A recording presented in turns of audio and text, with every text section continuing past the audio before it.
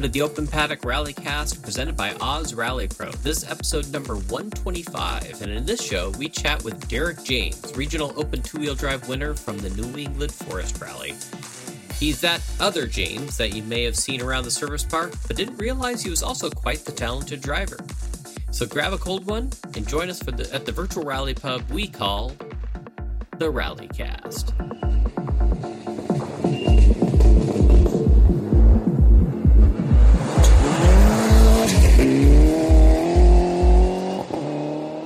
Hello, I'm your host, Mike Shaw, and, well, there's not much to add to this one because I'm recording it literally the same day that I did our previous episode.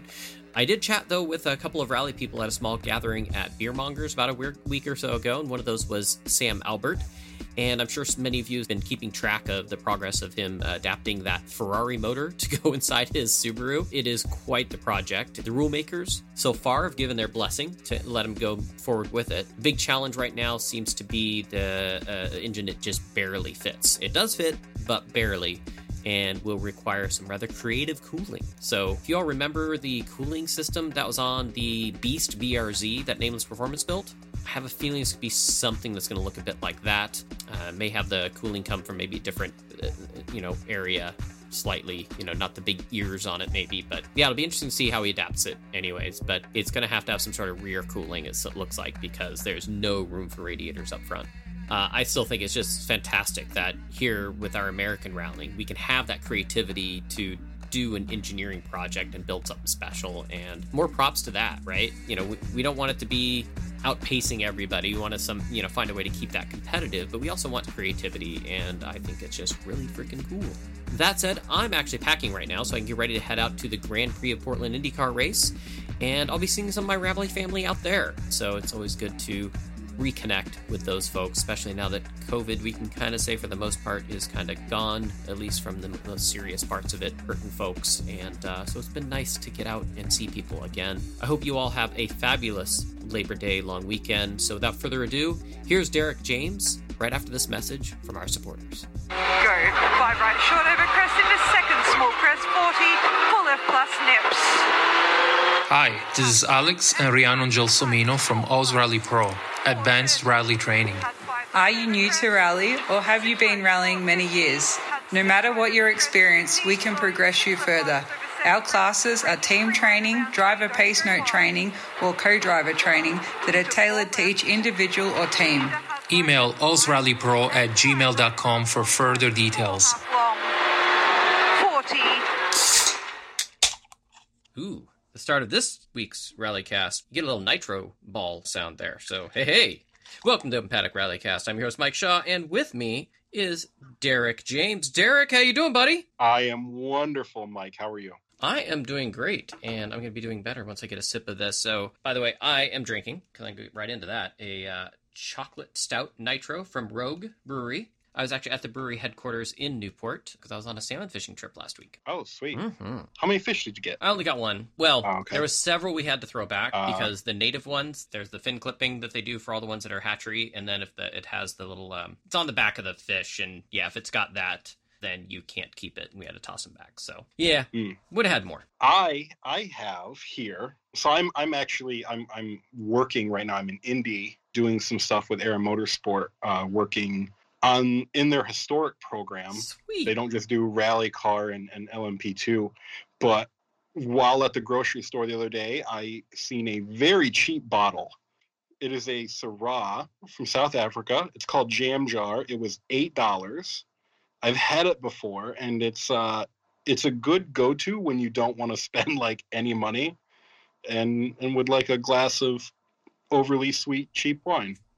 So I like a mild wine. Overly sweet, not for me, but I do like some of the mild stuff out there. It's a good, just drinking conversation wines. That's what I call it. Yeah. I'm all over the place with my wine preferences. I don't really have anything I steer away from or steer to. Well, you're still building your palate. Yeah. You're still a youngin', so I'm still a young buck. Yeah.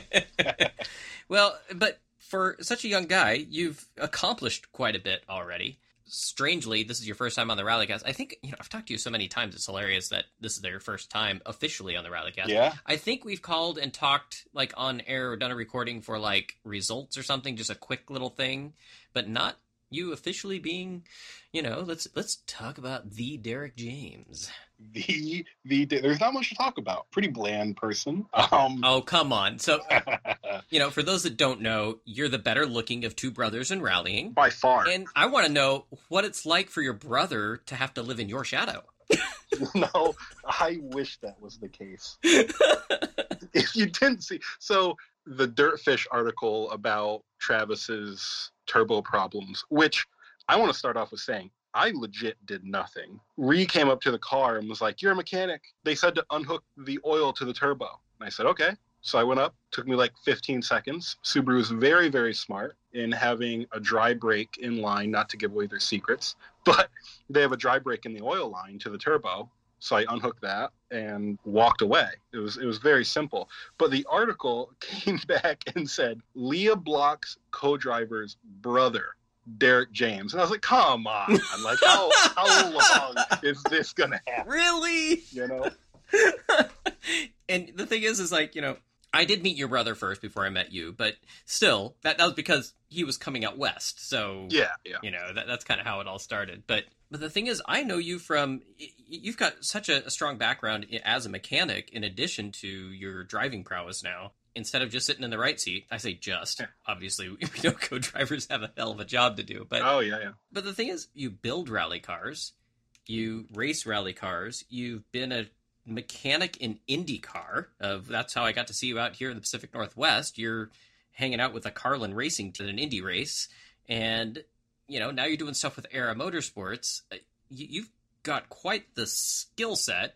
How did that all start, though? I mean, how does Derek James suddenly think, I'm going to become a race mechanic and build things and then fly cars through the woods? I mean, naturally, I guess, growing up as a kid, me and my brother have always been into racing growing up, doing like dirt go-karts and stuff, both of us growing up. And there was always watching every bit of racing and video games and all of that. And then STPR. Was there a racing culture in your family? I wouldn't say like culture going back far. Like my dad was always into racing and, mechanical stuff and cars and competing and stuff, but nothing extreme, just dirt go-karts, and we did some tractor pulling, like the little garden tractor pulling stuff here and there.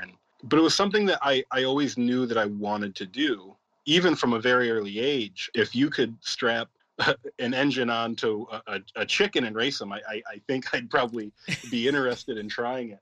So naturally, I always wanted to do it. And then I went to college for it. I have a degree from Alfred State College in motorsports, which wasn't far from me. I was able to commute and go there. So they actually have a motorsports program? Yeah, they have a motorsports program right there at Alfred. That's cool. Which motorsports is such a broad subject. So anybody looking to go into motorsports, honestly, it has to be a lot of self-study in what you want to do, because obviously the professors are great, and the professors I had were great, but they can't cover everything about drag racing, and then everything about NASCAR, and then everything about rally racing, right, and then everything about dirt bikes. And they have to be kind of generalists, right? Yeah, exactly. And science doesn't change. They can teach you the science of stuff and how to build cars and the idea behind stuff and the theory behind stuff. So you can get your basis, but like I said, a lot of it has to be self-study. Yeah. I think that's true in a lot of professions. Someday you'll have to teach me how like the complex IndyCar suspension works with their inerters and stuff, because that's like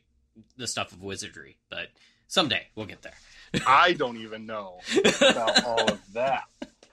Guys get paid millions probably to come up with that crap, but still. They do. But yeah, so you're at Alfred State, you're learning this motorsports program, and you stay involved with that school, right? Since then, you've actually had them help you with some of the guys come out and service and stuff, right? Yeah, absolutely. I'm good friends with both the motorsports professors, bringing the students out to get real life experience.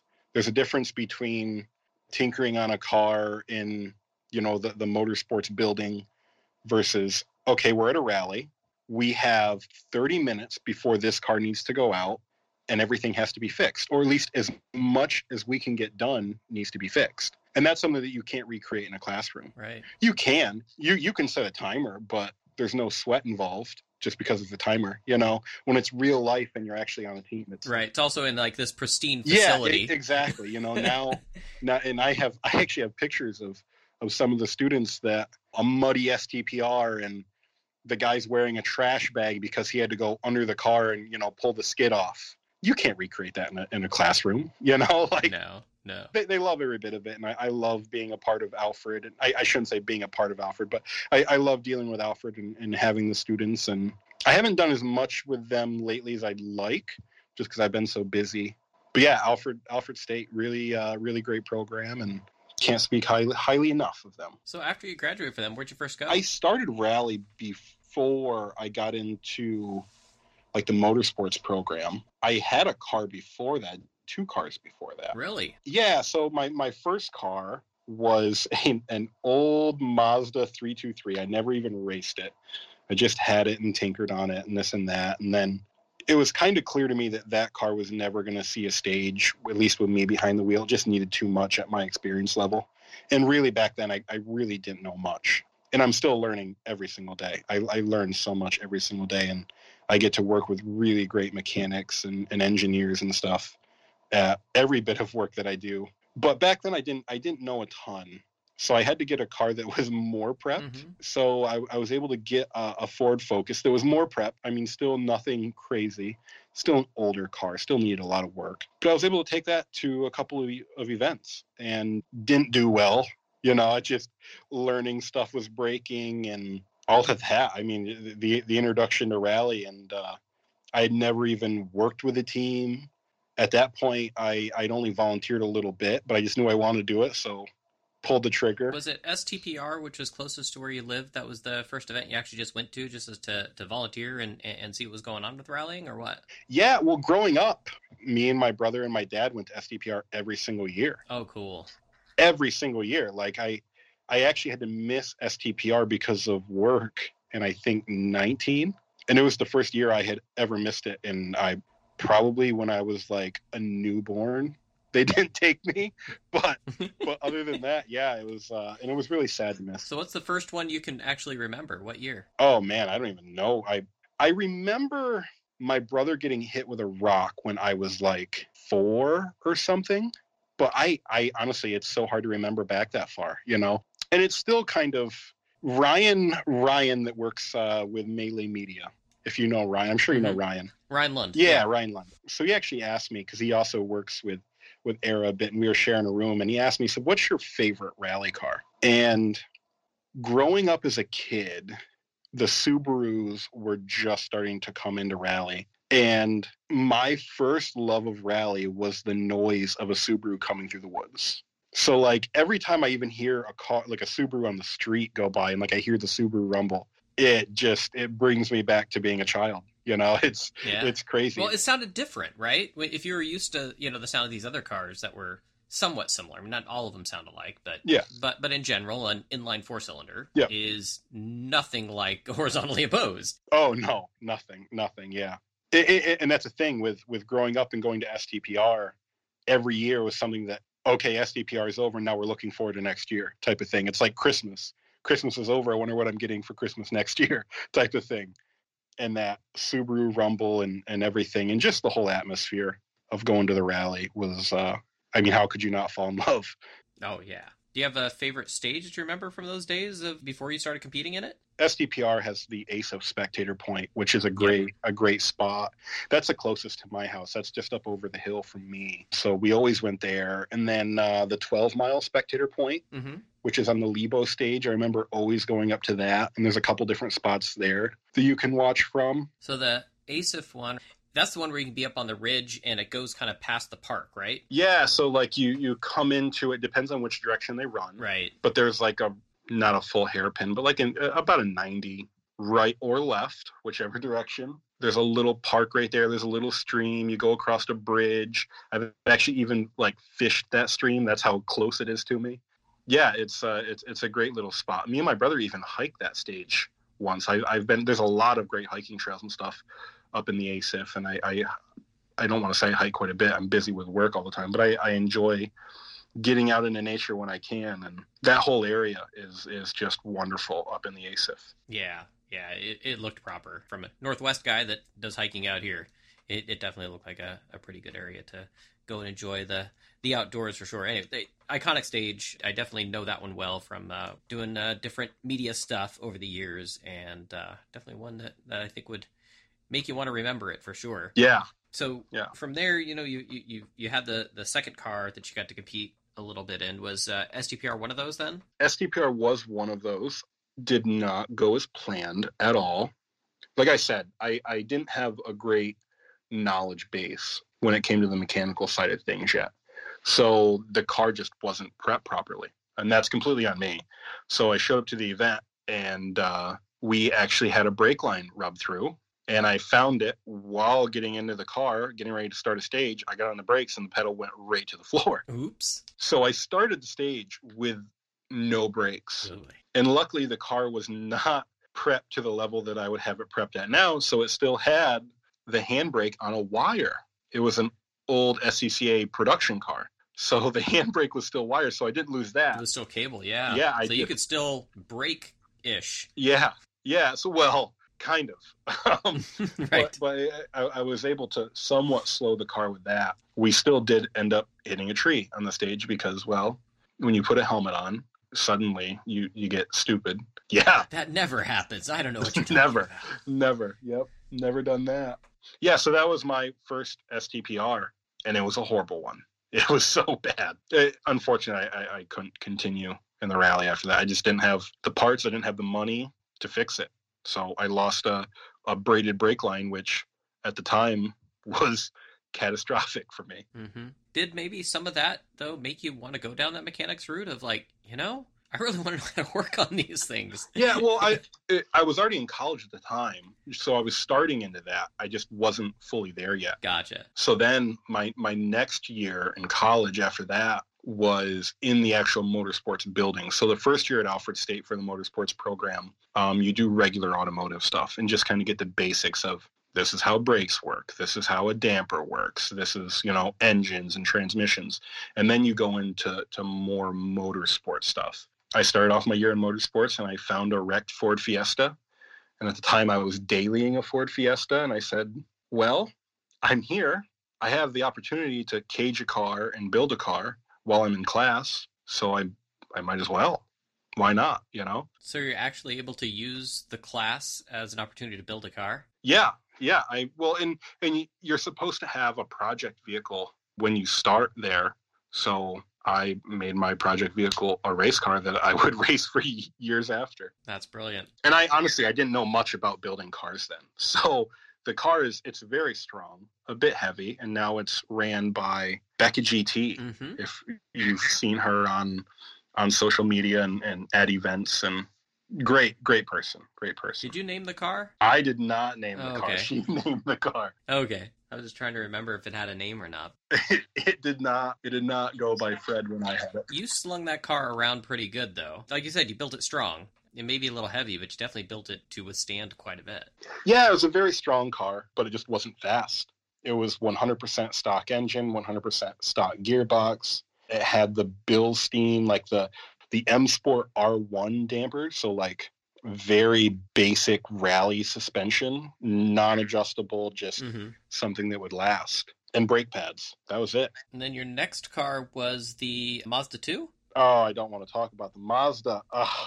I hated that car so much.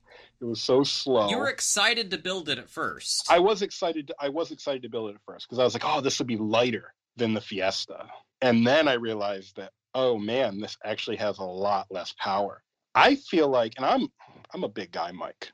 I'm a very big guy. And I think I could have ran faster than that Mazda. I only did one event with it. And one of my crew members said that it was going to take me to family court because I abused it so much, just trying to get every little bit out of it. The only time I'd ever clutch kick a car for two reasons. One, to get up to speed, and two, because I was mad at it. So but then I sold that, and I had the opportunity come along, not after I ran that race in the Mazda, to get into something way better. Way, way better. And that's what I'm running now. Quite the opportunity and quite the difference, for sure. Oh, It's night and day. Night and day. I never realized how quick the R2 actually is until I got my car now, which is it's an old M Sport R2. It's crazy. It really is crazy, and I know there's even faster cars out there, but for now I'm just trying to hold on to this thing. Well, 2013 R2, is that what it is? 2013? It's a bit earlier than that. Okay. It was actually built in 2011. Okay, wow, that was Right. whew, Yeah. early generation. Yeah. And I think it actually goes back a bit more to 2010. It was like chassis number 9. Wow. Yeah, it's an old one. It did some junior WRC stuff, and Because I was thinking like this sounds like WRC Academy era. it was. Yep. Okay. The car has seen some shit. I'll tell you, it really has. Yeah. The car has been through quite a bit. But I mean, it's all designed to be replaceable, and I mean, as long as you haven't destroyed the shell, Yeah. Yep. There's nothing that can't be replaced, right? Yeah, absolutely. Yeah.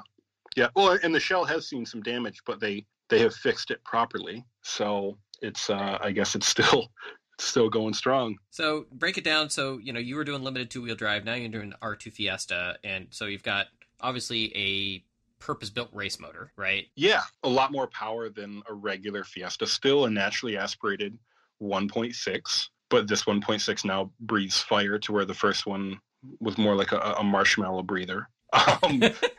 But right. And then sequential gearbox now. Sequential gearbox, proper brake. Yeah, brakes that are proper adjustable dampers. Yeah. And this is full Riger stuff, right? Yeah. Yep. Now, it's not the same Rigers that come on the current R2s and the newer R2s. Okay. So, like, in the back, it's only one-way adjustable with rebound, and it's only two-way adjustable in the front, to where the new ones have a lot more adjustment. Only, right. How many hours of seat time do you need just to figure out how to adjust the ones you currently have? I don't have enough. Right. Honestly, all I have ever messed with on it, suspension-wise, is just the rebound in the back. Yeah. And that has really helped settle the car and some of the high speed stuff where the back will start to kind of bounce around a bit. Mm-hmm. At Bristol in New England, we've seen that stiffen up the rebound, and it has really settled the rear of the car. And thanks to Kenny Hanlon Motorsport, I work with him with Paul Rowley when I did some stuff for Paul. A quick call to Kenny at service is always a good thing to figure out some suspension adjustments. And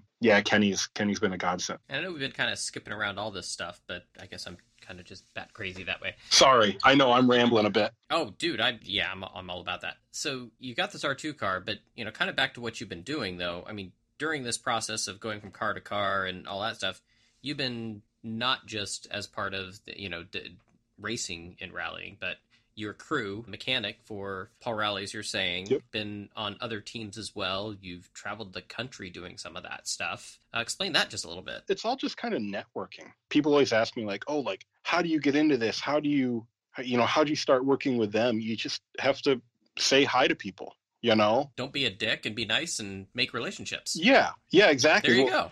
I like it. That's exactly it. Send out that message. Don't be shy. There are people as well. Just say, hey, this is what I do. If you need help, let me know. You might get a call. You might not. I've been lucky enough to get some calls back, and I've had some fun. I've traveled a lot and learned a lot, and yeah. And that's what's gotten you this opportunity now to get this car. Yeah. Obviously still doing stuff as a racing mechanic and all that, and get to play around with this machine. Now, this Bristol this year was your first event this year, right? Yeah, Bristol was my first event with the new car. With the new car. First event with the new co-driver, which KJ is amazing. I don't even know how to talk about KJ without sounding creepy, because he does look like a child. You know what? He's on the podcast just before this one. I know. He so told me, yeah, you can say what you want. Just before New England. No, KJ's really, really good calling notes, and just the whole weekend. He comes prepared for everything. He has a plan for everything. And then all the video review. He's a media guy as well as doing co-driving. He has 3 GoPros going at all times, and he changes all the batteries. I don't know how he finds the time for it. I'm thinking he sleeps like 2 hours a night. Something like that. I don't know, but he's great. And the level that I can push with having KJ in the car is, I mean, you've seen it at New England. It's great. It's great. I wish I could have KJ co-drive forever. Well, the kid's definitely on the up and up and getting to be in demand. So he really is, yeah. I'm not sure if I talked to anybody about Bristol on the podcast from earlier this year. That's some roads that I've heard are just fantastic over there. Yeah. Well, I talked to KJ about it because he was on before you. But... Yep. Bristol's great. Great organizers, great roads, great facilities because they have the Bristol Motor Speedway right there. So the service area and everything is really nice. There's a lot of infrastructure in the area for hotels and, food and just everything you could need, which is also nice to have a rally because normally rallies are in the middle of nowhere. Yeah, Bristol's a great rally. I don't know, I'm not an organizer, but I don't think it's long before Bristol's going to be knocking on the door to be a national event, which it should be with those roads and the infrastructure and the organizers that really do work hard to put on a great event. And if you get, good volunteers and, good support from the community, I mean, that's the biggest thing. If you can get the roads and the community support for it, that is like 9/10 of it. Yeah, exactly. And a good service area. Yep. Because that's what most of us struggle with. Yeah. It's so hard to get permits. It's even getting hard to just redo the permits that you've had for years, let alone try and find a new road. Yeah. Because it just takes one person. I've said it probably too many times on the podcast. Yeah, well, and SDPR, unfortunately, has seen that. Yeah. But talking about New England then. So let's get into it. Let's talk about New England Forest Rally. Let's talk about New England Forest Rally. Exactly. So you've competed there before? I have. I've done it twice in the Fiesta. Okay. The old Fiesta. The slow Fiesta. Yes. So I've done it twice in that. I only finished it once. But obviously with that car, we just didn't have the pace that I wish we could have. Yeah, so going into this year, what was it like, going out and doing recce? The roads, I think, are similar to what we've seen in years past. You've got that newer, was it Beaver or something? Beaver Pond, That's, I think, that newer loop that was done last year, and then it was also again this year. Yep. So similar to last year, if I recall. Yep. Well, to back up a little bit further, I wasn't even going to do New England. Financially, I didn't think I could make it after Ohio. I work every bit that I get from work goes right into rally. And after Ohio, we were at the awards and I was talking to one of my crew guys and I said, I gotta go up and tell KJ that we're not running New England. I said, I haven't told him yet and I'm upset because KJ really wanted to run New England. And I walked up to KJ after the awards and I said, hey man, he goes, dude, I'm so excited to run New England. And I look at him, I was like, dude, me too. And next thing I know, I'm back to work to try to get You're like, I lied through my teeth, and now I got to figure out how to make this happen. Yep. I couldn't let him down. I could not let him down. That's beautiful. So I worked every bit that I could, and we made it to New England barely. On the way there, the tow rig, which is my father's truck, luckily, he's generous enough to let me use his truck to haul the trailer and everything. And that decided to, I don't even know what issues it was having. It was having transmission issues and turbo issues. Oh, no. DPF issues and just everything. And we just made it to Sunday River with the truck. I mean, we were climbing hills at 5 miles an hour. We were late for recce. I even had KJ meet me at the bottom of the hill of Sunday River because I knew it would take 20 minutes to climb the hill to Sunday River in the truck, so we could take off the recce. It's not that steep, to be honest, as far as mountains go. No, it's definitely not that steep. No. The truck just had nothing. Wow. Zero boost. The transmission was on its last leg. Everything was falling apart, which honestly, the whole thing has to do with the curse of the white recce vehicle, which is a story all in itself. Yes. I bought, there's even more to this. Months ago, I bought a white Ford Fiesta to use as recce. 10 miles after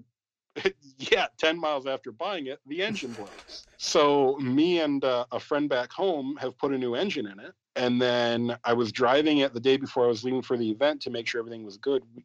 Everything just got done in the engine. And then it's the 1 liter Fiesta. And it started showing like low boost codes and all of this stuff. And just stuff that I didn't have time to trace down. So I was like, all right, well, I'll have to use the truck for recce. And then the truck breaks down. The truck is also white. So do not buy a white recce vehicle. We didn't even use the truck for recce. We just said we were going to use the truck for recce and it broke down. So there's something going on there with a white recce vehicle. Yeah, unless you're the Subaru team with their cars, Yeah. That's the only exception. Yep. Wow. Yep. Thankfully, I have a crew member that is new this year, Skylar Starron. He's going to be competing at some point as well. And Skylar has been huge. Every step of the way, Skylar has been right there. So far, I've used his Subaru Crosstrek for recce 3 times. I can't speak highly enough of Skylar for everything. So you finally get there to New England and Sunday River. Finally get there. We go to do recce on Concord Pond. That was the first stage that KJ had. Oh, you're already going to get blasted because you didn't say Concord. You said Concord. Oh, Concord. There you go. I'm so sorry. I was corrected much myself. I feel like the people from Maine can't fight. If we're being honest, Mike, they can't fight. They can get mad, but there's no way they can fight. So Concord Pond, I'll say it right because maybe one of them can, and even recce on that stage is fun. Oh God, I've done just a media recce on it, and it is a blast. It is I wish it was longer because it's just a roller coaster. It is so fun. It's wide, it's smooth, crests, dips, all of it. Oh, it is crack. You do that stage, and you're like, bring it all, man. Well, it kind of sucks because it's like, so you run Concord Pond 2 times. Yep. It's stage 1 and stage 2 at New England Forest Rally. And it's like starting dinner with dessert. It really is. And then you have to move on to the mashed potatoes and the green beans and there's some steak there with the end of Stern event. There's some other really great sections at New England, but Concord Pond is just it's breathtaking. You almost can't breathe while you're on the stage. I always I joked with Paul last year, and I told him before the rally because I was up there crewing for him. I said, Concord Pond only has 3 braking zones. That's all I ever had, and the old car was I only had to get on the brakes 3 times the entire stage because the car was so slow. And I never told KJ about this, and it was a standing joke with Paul and I. And we get to the end of the stage, and KJ gets out and he's doing tires, and KJ's like, "Dude, the brakes are cold." I think we only hit the brakes like 3 times, so I had to videotape it and send it to Paul because I guess that actually stands up. Our 3 braking zones. Even in the R2, wow. Yeah, I mean, I definitely had more than 3, but very little braking, obviously, on Concord Pond. It's just flat out. Yeah, it's nuts. I mean, we've had where the top cars are hitting the speed limit that they have for, ARA's rules for average speed for a stage, and they just hit that, and there wouldn't be anything else. Yeah. I just, honestly, thinking about Concord Pond right now, and we ran it the first time, there was a regroup, and I forget exactly what we ran, but it was like a 48 or something, and I told KJ, I said... 4 minutes, 48.4 seconds. 4 minutes and 48.4, and I said... So you're bested by Seamus, of course. Oh, Cooper, absolutely, Seamus. Alex Kuklov in the BMW, Anthony Burden, and Eric Potts. That's who's in front of you, and... The thing is it was still pretty close, except to, Seamus.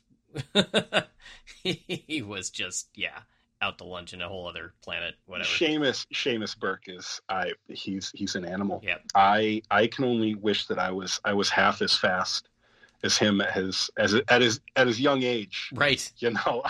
I hope I can keep up with that. I don't know how he does it, but I told KJ, I said.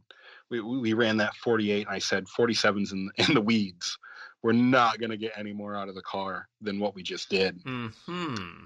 And then we took 5 seconds off on the second run. And out of the 2-wheel drives, you're now 4th fastest. So you went from being 6th fastest to 4th fastest on that second run. Yeah, it was. We just we learned a lot on the first running of it, and I think a bit of it.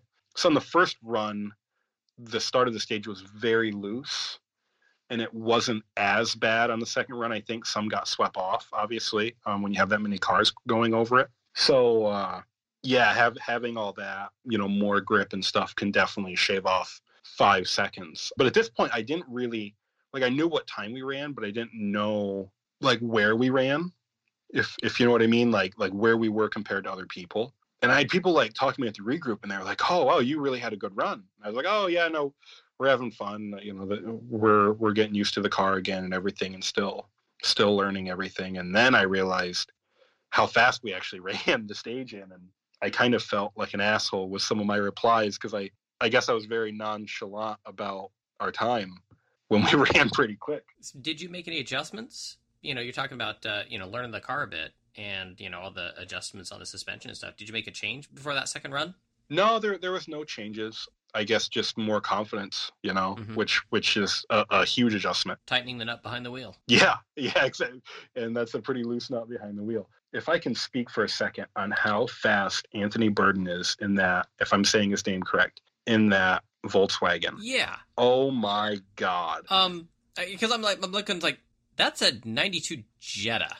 If that man ever gets, and I'm sure he will, if he ever gets into a legit car, there is a contender. He's an absolute wheelman. He's so fast in that car.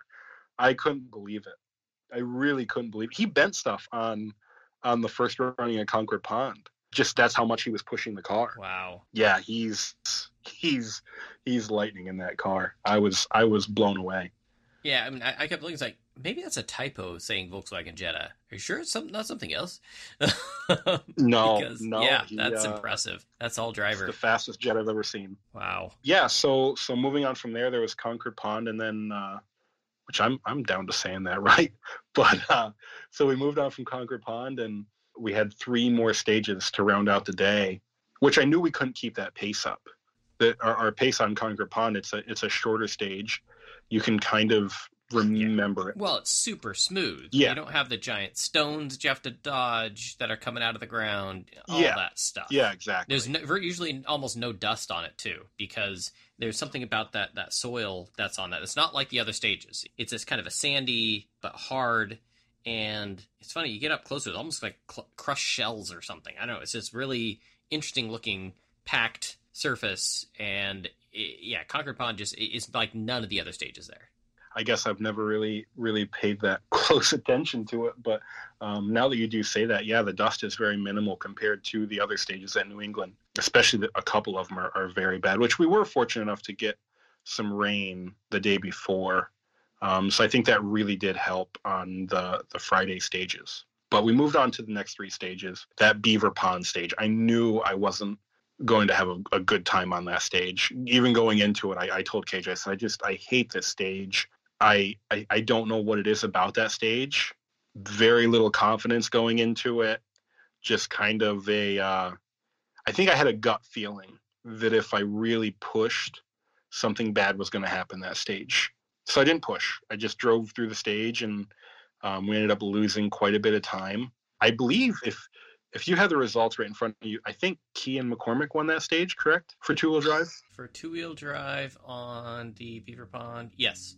Yeah, Kian's a great driver, and he really does wheel that R2 that he's in. And a great guy as well. And he even bested Seamus. Yeah, exactly. That's what I'm saying. Kian really, when he wants to turn it on, he can turn it on and run, top 2-wheel drive stage times. But there was the Beaver Pond, and then we went back into Icicle Brook, which Icicle Brook is the longest. Which is the reverse of South Arm, but it's got that extra extension on it, right? They add all the mustard. You go up around, and it's just all garbage. South Arm is quite a smooth stage, actually. There's some rocks here and there, but it's wide, it's fast, and then when they do Icicle Brook and they run it back, it's just it's narrow, it's a lot rougher, a lot more rocks get pulled out, and you go up kind of as it comes around. You make that kind of that left turn off that straight, right? That normally, if it's South Arm reverse, it would be you just go on straight. Instead, you make this left 90 left. Yep. And then you start kind of climbing this ridge, hillside, I should say. And it gets it's so less traveled that there's like grass growing up in the middle of the road versus other parts, there right? There is, yeah. It's a one-car road. It's more of a trail than a road. Yeah. But still nonetheless, it's very fast. If you can commit to the notes through that section of Icicle Brook, it's very fast. And as Seamus showed that, Seamus has years of notes to build off him and Martin. I think Seamus beat me by over a minute on that stage, which is crazy. Again, Seamus is an animal.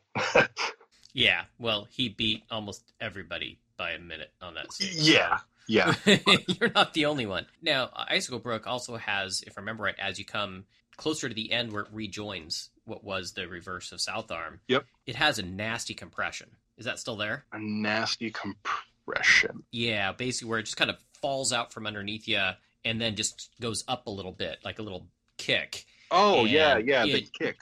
Yeah, and Yep. that can definitely catch people off guard. I remember wrecking that and being like, that's sketch if you're going flat out. Yeah, that has been shaved down a bit. Okay. I forget which photographer. I feel so bad when I forget which photographer takes what photos, because they are out there, they're all doing a great job. They hike way up into the woods. They stand there in the heat and the dust and the bugs to get pictures of us. So I feel bad when I forget who gets what shot. But there's a photographer that actually got a picture of us coming over that. And now instead of it's still a kick, but you can really hold a lot more speed over it. Okay. And actually get some air safely than in years prior.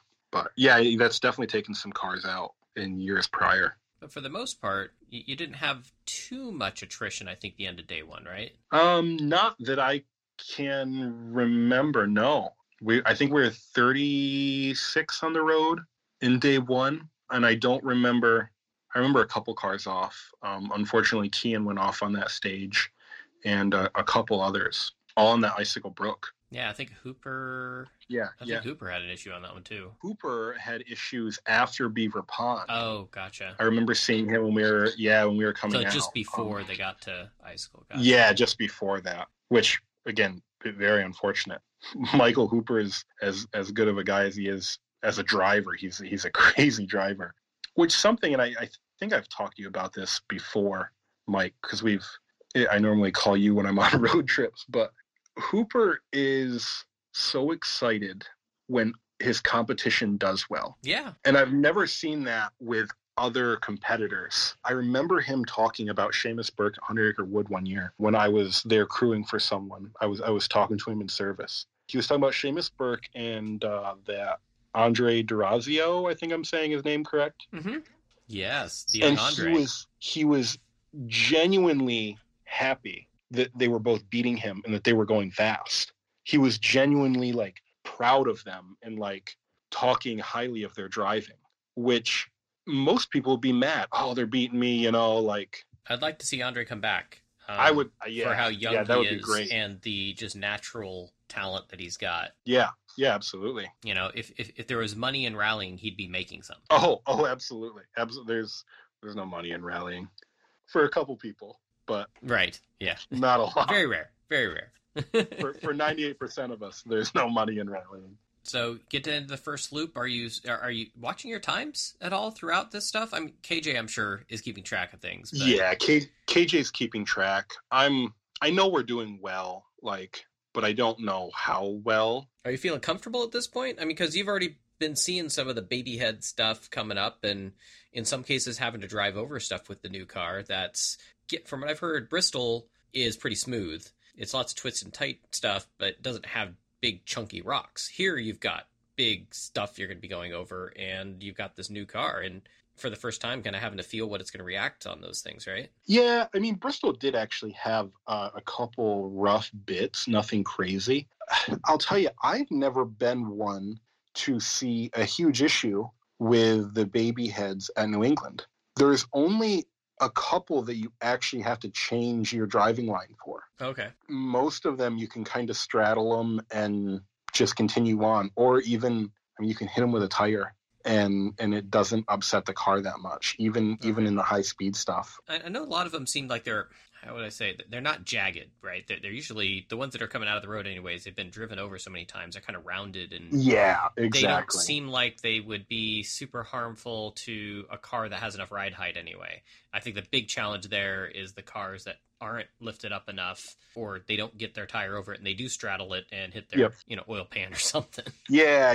New England's a rally where the thickest of the skid plates survive, but the baby heads aren't an issue. What's an issue in New England is the rocks being pulled out by the faster cars and the cars with more power. Right. And I've seen and those are being brought in from the edge usually, right? Yeah, normally, or just, I mean, when you're, I think I said we were 36 on the road or 34th on the road or something, and when you get that many cars going over the road before you, it gets so rutted and dug down that rocks actually get brought up from the road. That's true. Yeah. And that was an issue a couple times where we'd be mid-corner, you set up for the corner, you're committed to the corner, and next thing you know, right in the line, there's a rock. You either hit the rock with your tire, you try and straddle it, and hit it with the skid plate. And you have about half a second to decide what to do. Exactly. Sometimes not even that. So, or sometimes you just kind of forget about the rock and we'll worry about that later. Stick with the line and just commit to the corner. So end of day one, you see where you're at. Where'd they reseed you for day two then? 16th on the road. You're literally halved. Yeah. Well, I think we were 13th overall, but they seat us at 16th on the road, which is great. That's the furthest I've ever been up the road. And still, I mean, you have a lot of cars in front of you, but definitely not as much as 36 on the road. So yeah, it was great being up there with those guys and getting new people to talk to. So yeah, it is. I guess it is a different group. It's that's the thing is, everything's based on time, and if you're in that back group, I mean, that's just when you get into ATC, that's going to be the people around you, and the top guys are already leaving at the point they're starting the stage, right? And so you're hanging out with those guys in the back, and next thing you know, you're hanging out with the midfield, and now you're hanging out with the front of the field. Yep. It's good. Throughout the entire field, because I've sat throughout all of it at this point, and everybody's just as crazy. There's just different budgets. Right. It's all the same kind of people. To do this sport, you have to be a little stupid. Some people have more money and more commitment. Stupid money for being a little stupid. I love it. There's definitely stupidity involved. Why else would we do it? Definitely. So Saturday, the final day, obviously the big topic was dust. Now that, especially the last stage. Tell me what it was like going around. Again, I'm going to butcher it, but when you're based out of Errol there and you're going around Azacojos, or however you say the lake's name, but there's several. AJ and I didn't even. There's several stages that go around that. Yep. And the same loop kind of we've done for years. Yep. So what was it like as far as dust for those stages versus what you had to deal with the day before? Really, honestly, not that bad. Where we got into the dust was towards the end of day two. Okay. At the start of day two, yeah, you'd get dust here and there, but it wasn't that bad. And also, KJ and I didn't even try to pronounce that stage. We just call it the asphalt stage, that's really going to piss off some locals up there. But if Concord doesn't do it, calling that asshole is really gonna do it. But the dust really wasn't bad until towards the end of the day, at least for us. I'm sure other cars had other issues. We thought that we had a hole in the floor because of how much dust was coming into the car. Mm-hmm. There wasn't a hole in the floor. It was just coming into the car through just every other small orifice in the roof vents. And so the dust was a problem, but not visibility until the last couple stages there. Okay, so I'm guessing what it was is what wind there was died down to about zero. Yeah, that had to have been it. And later on in the day there, I think that was brought up to people was, now there's no wind. So, and you could really see it. When a car would take off, their dust would just hang there. It was like they were sitting there spinning their tires in the corner ahead of you. And for a while there, we were behind Eric Potts in his rear-wheel drive BRZ. So the dust was definitely a problem there behind him when there was no wind. But, I mean, that's the nature of it. And you're only separated by 1 minute intervals where you're running. Yeah, yep. Except for the last stage. They did do 2 minutes. I'm not sure how far back in the field they did 2 minutes. Right. Maybe, I think we were 10th on the road going into the last stage. So maybe it was the top 10. I don't know. I'm not sure. Obviously the top cars already get 2 minute windows kind of to start with. That's the standard. Yep. You're going into that last stage, which is the same traditional one that it's always been. That little loop on your way back down the highway, right? That North Road. Yep. Been doing it for years. That one's got some pretty dense trees in it. Trees get bigger every year. With no wind, do you honestly think an extra minute would have mattered? I don't know. I know exactly what you're talking about. I see both sides of it. I really do. I see where it is from the organizer side, where it's rally. Yep. You drive to the conditions, right? Exactly. That's always what they say. Whatever is given to you, that's the nature of it. Mm-hmm. Let's say a thunderstorm happened to roll through following Brandon Semenick on stage, and he had a clear, dry stage, and Ken had mud. That's the nature of it. Yep. Unfortunate that it happened. Ken and Alex really did drive a great rally. So did Brandon. It came down to road position at the end, which how many rallies have been decided by road position? Oh, quite a few. Yeah. So. No, I completely agree. And it's interesting because yes, there's a lot of dust, but, I hear from also some drivers they really like driving at night, let's say, because they drive more to the notes and, they don't have to worry about what's around them. Absolutely, yeah. And, of course, you can't really see a corner as well. I mean, you can see a corner with lights, I guess, in the dark versus dust. You can't really see a corner, I guess, quite as well. But at the same time, if you can trust in the notes, you can still be pretty damn quick in dust. I am actually thinking back to when Brandon Semenick, actually, it was 100 Acre Wood 2 years ago, I think it was, in 2020, when he did this storming stage that everybody was like, who the hell is this kid? All of a sudden he was like super quick. Yeah. And he blistered the field, just was so much faster on a stage that was super dusty at 100 Acre Wood. So it can be done. But yeah, I get the concerns, but also at the same time, there was also the other argument was, well, you kind of pick road position and then you get reseated at the end of day one, going into day two, yep, based on how you finish day one. And if you thought the road position you picked on day one would have been enough to make day two put you in that front position, or maybe you intentionally, I've seen this happen, slow up a little bit, and you know what? We don't want to be first on the road. We want to see the braking points of that car in front of me. Yep. Well, guess what? Now you kind of screwed yourself when it comes to the dust. Yeah. It's a gamble. And what gets me excited, though, is we just had an event that competed over 111 miles of fast, flat-out rallying with a lot of attrition, people pushing to the max, and decided by less than a second. I mean, that's just awesome. Yeah, the level of competition in the States right now is something that hasn't been seen in a while. And not just like the level that's there among the top 3-4 if Barry shows up, but the depth between a lot of classes. There's not really anybody just running away with it. There's good competition throughout, which is great. If we can get the fans to start looking at stage times more and not just watching the cars go sideways, I think that there's something to be had there. I don't know how you can do that because there's never really any service at rallies and stuff like that for them to watch that stuff. But that's almost more exciting than hearing the car and watching it go around the corner. Yeah. If you can sit there and be watching, Sneak Attack or Rally Safe, and you're like, and the different classes, and you can see it's like, ooh, look at how close this is now. But you won't really know that unless you know what to watch for sure. And you've got or even like the live feeds, which a saying that KJ and I had at New England, especially at the awards, was hashtag bring back Mike Shaw. We need to bring back Mike Shaw back with ARA. But hey, that's not my decision. It's that's for other people to figure out. But I will say you are missed. Thank you, sir. The live feeds and all of that is just great. I'm not sure if there was live feeds there. I'm sure there was. But I know when I couldn't make it to an event and watching your coverage of stuff was great. It kept me in the loop. Yeah, I think that especially now they have the better timing, tracking, and all that stuff. The thing is, it's hard when you're covering something to also be paying attention to times. You almost need like a producer in your ear to tell you what's going on. Yeah, absolutely. And I like that they can do split times now too, which is really great. Yes. That's really cool because you can see like, especially like, okay, Icicle Brook, you have a stage with different characteristics throughout. So, I was slow when it got tight and twisty.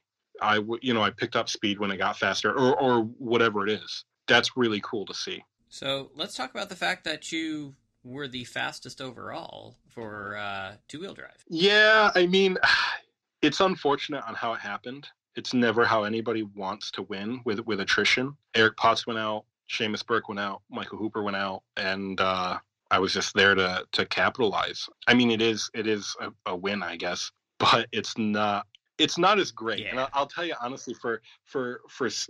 I've been rallying for 7 years, and I've always like, oh man, someday I'll be at the top step of the podium, and I can't wait. And rally got over. Yep, very happy. We did the champagne spray, got a first place trophy. All of that was great. It didn't feel as good as I thought it would, and I'll tell you, I wanted to drive more. I wish we had more stages left. I had more fun driving with KJ's notes and everything and driving to that level, I think, than I did winning. The win didn't mean as much as how much fun it was to drive that car.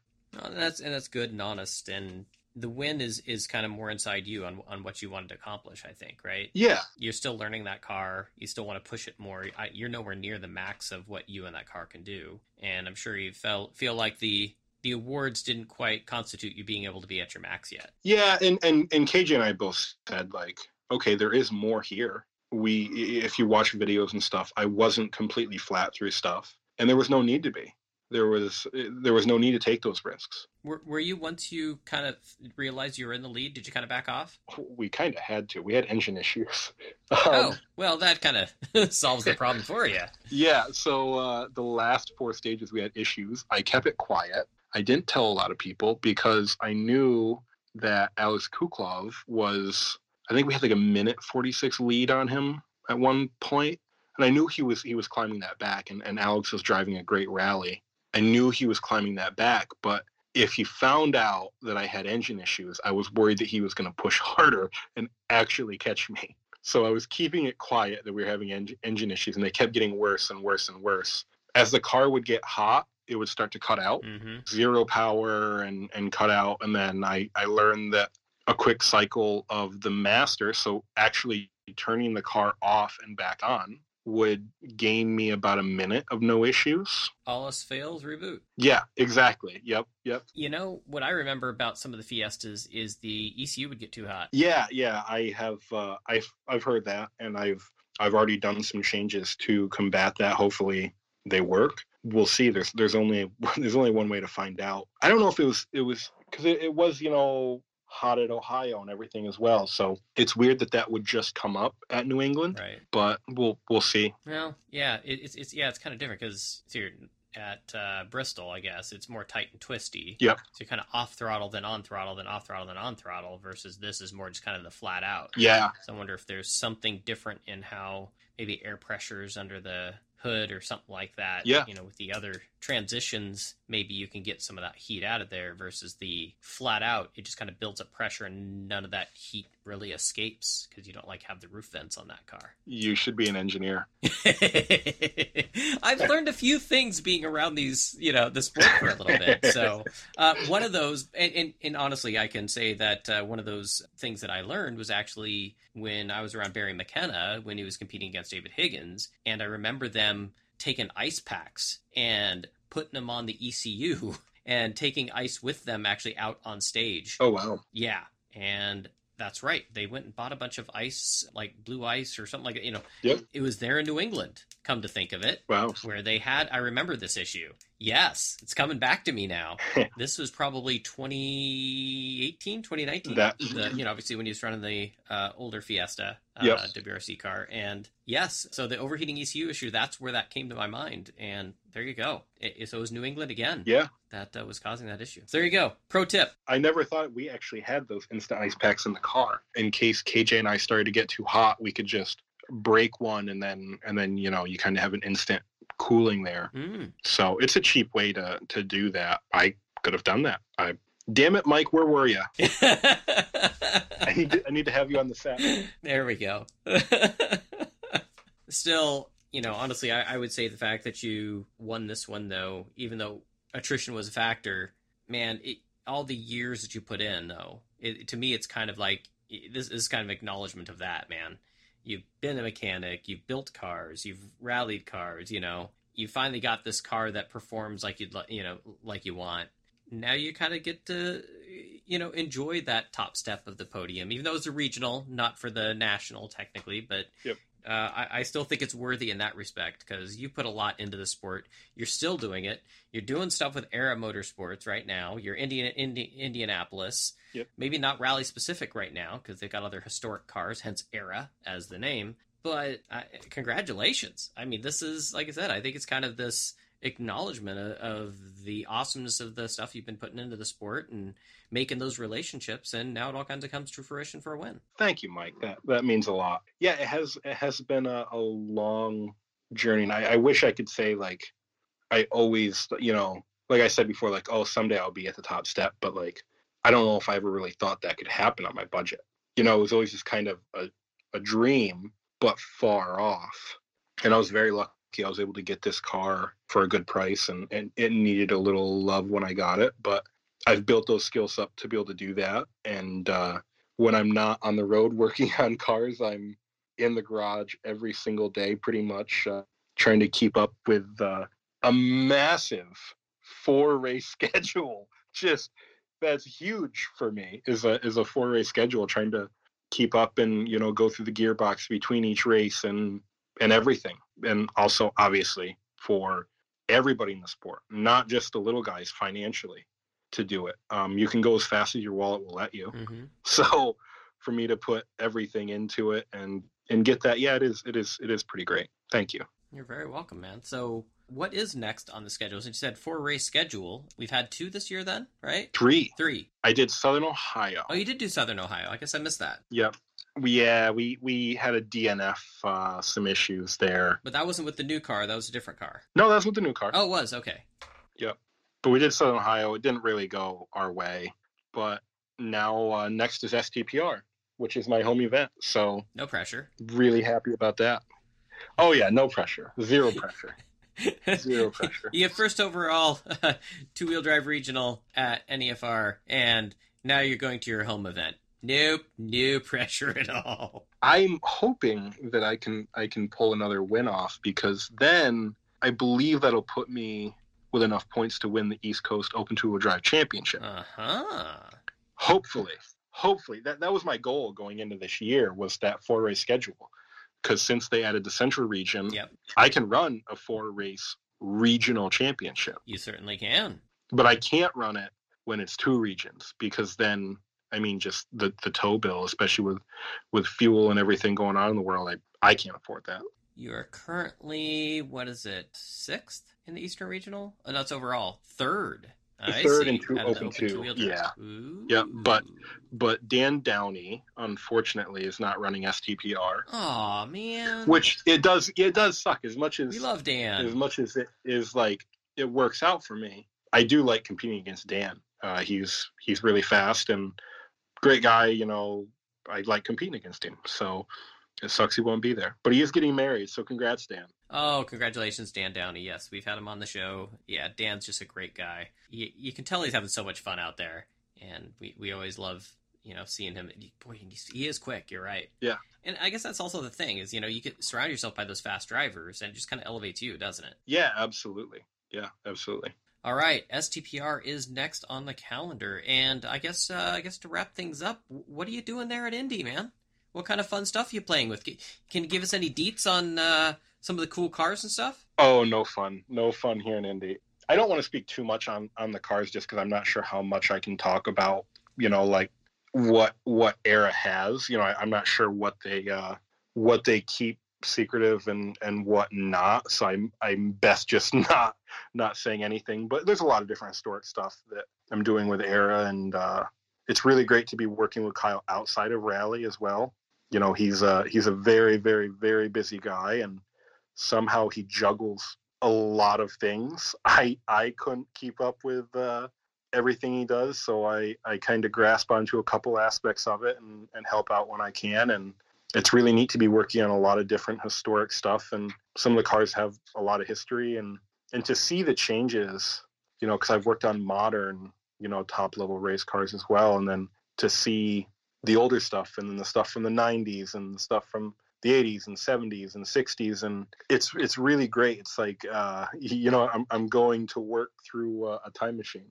It's nice. Well, that sounds like a lot of fun. Yeah, I've seen the pictures, you go to Era's website, they show some pictures of some of the cars, or if you go to their Facebook page, you get to see some of the stuff. And they also contract with some of the rich guys that have classic cars. There's stuff that you guys work on for somebody else under contract and all that, and it's because of that skill set maintain these older cars. And it's just a joy to see those old things out there running. It's kind of, I'm an airplane guy as well, not just a race car guy, and it's like seeing like a P-51 Mustang flying. These things are meant to be heard and to see moving, not static displays in a museum. Some people don't like that because they think they can be crashed, and yes, that can happen.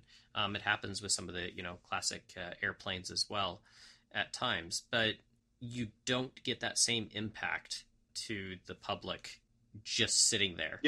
There are pieces out there that are museum pieces, and those are fine, but the living museums, the things that are actually running, it's a visceral thing. You need absolutely. to hear it, you need to feel it, you need to see it moving. Changes everything in your perception of what these vehicles are.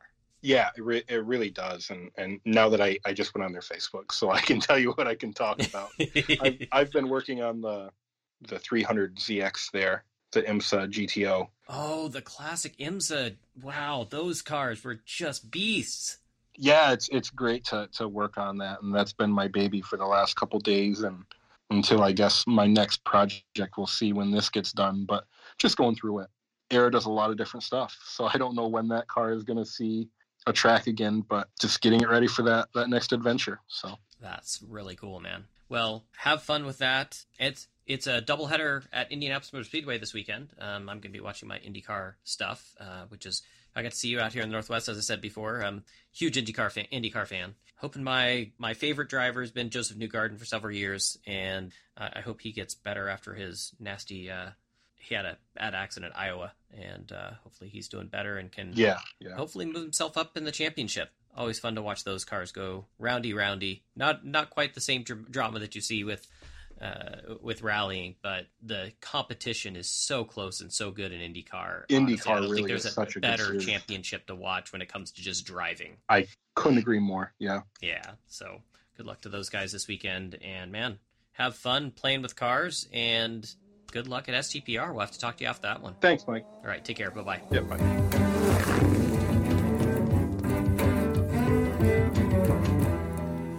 Know what I hate?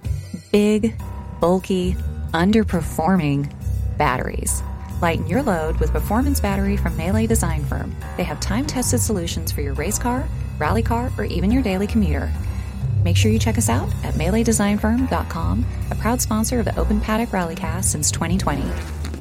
And thank you again to our supporters, Oz Rally Pro and Melee Design Firm. A special thanks to you that have donated to the Open Paddock Rallycast. It does help with the increasing costs we've had, and I do plan on doing more more posts of more podcasts here very soon.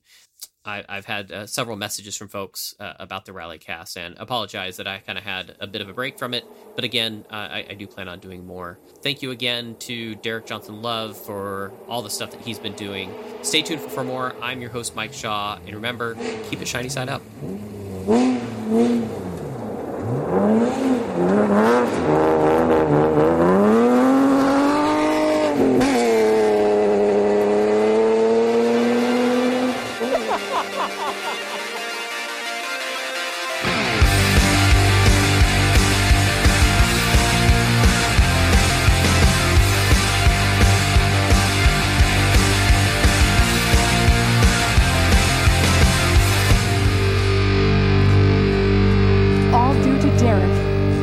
Us.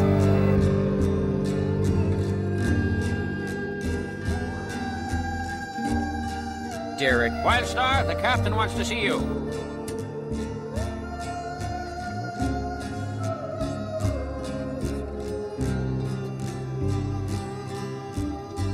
The Derek James.